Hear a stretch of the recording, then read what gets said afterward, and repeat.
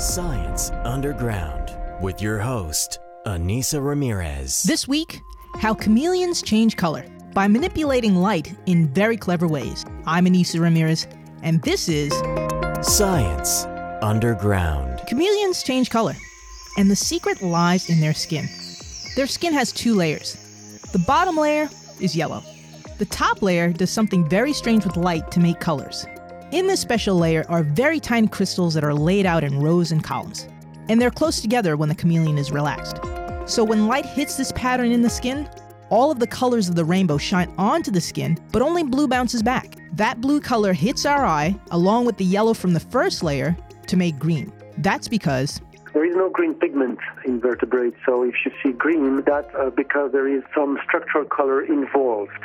That's Michel Milinkovic, the scientist who discovered how chameleons change color.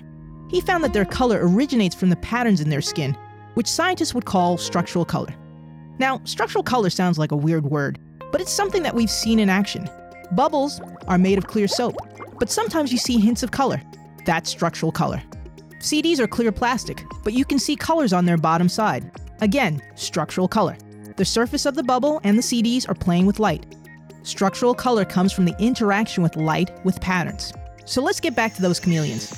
So when a male chameleon gets angry or wants to attract a mate, the chameleon moves those tiny crystals in its skin apart. This time, a red color bounces off the skin, and that red color combines with the yellow from the first layer to create orange.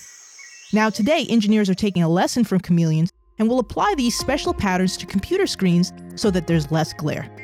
Who knows, there may be shirts that change color in the future too. What there's no camouflaging is how clever chameleons are. I'm Anissa Ramirez, and this was Science Underground.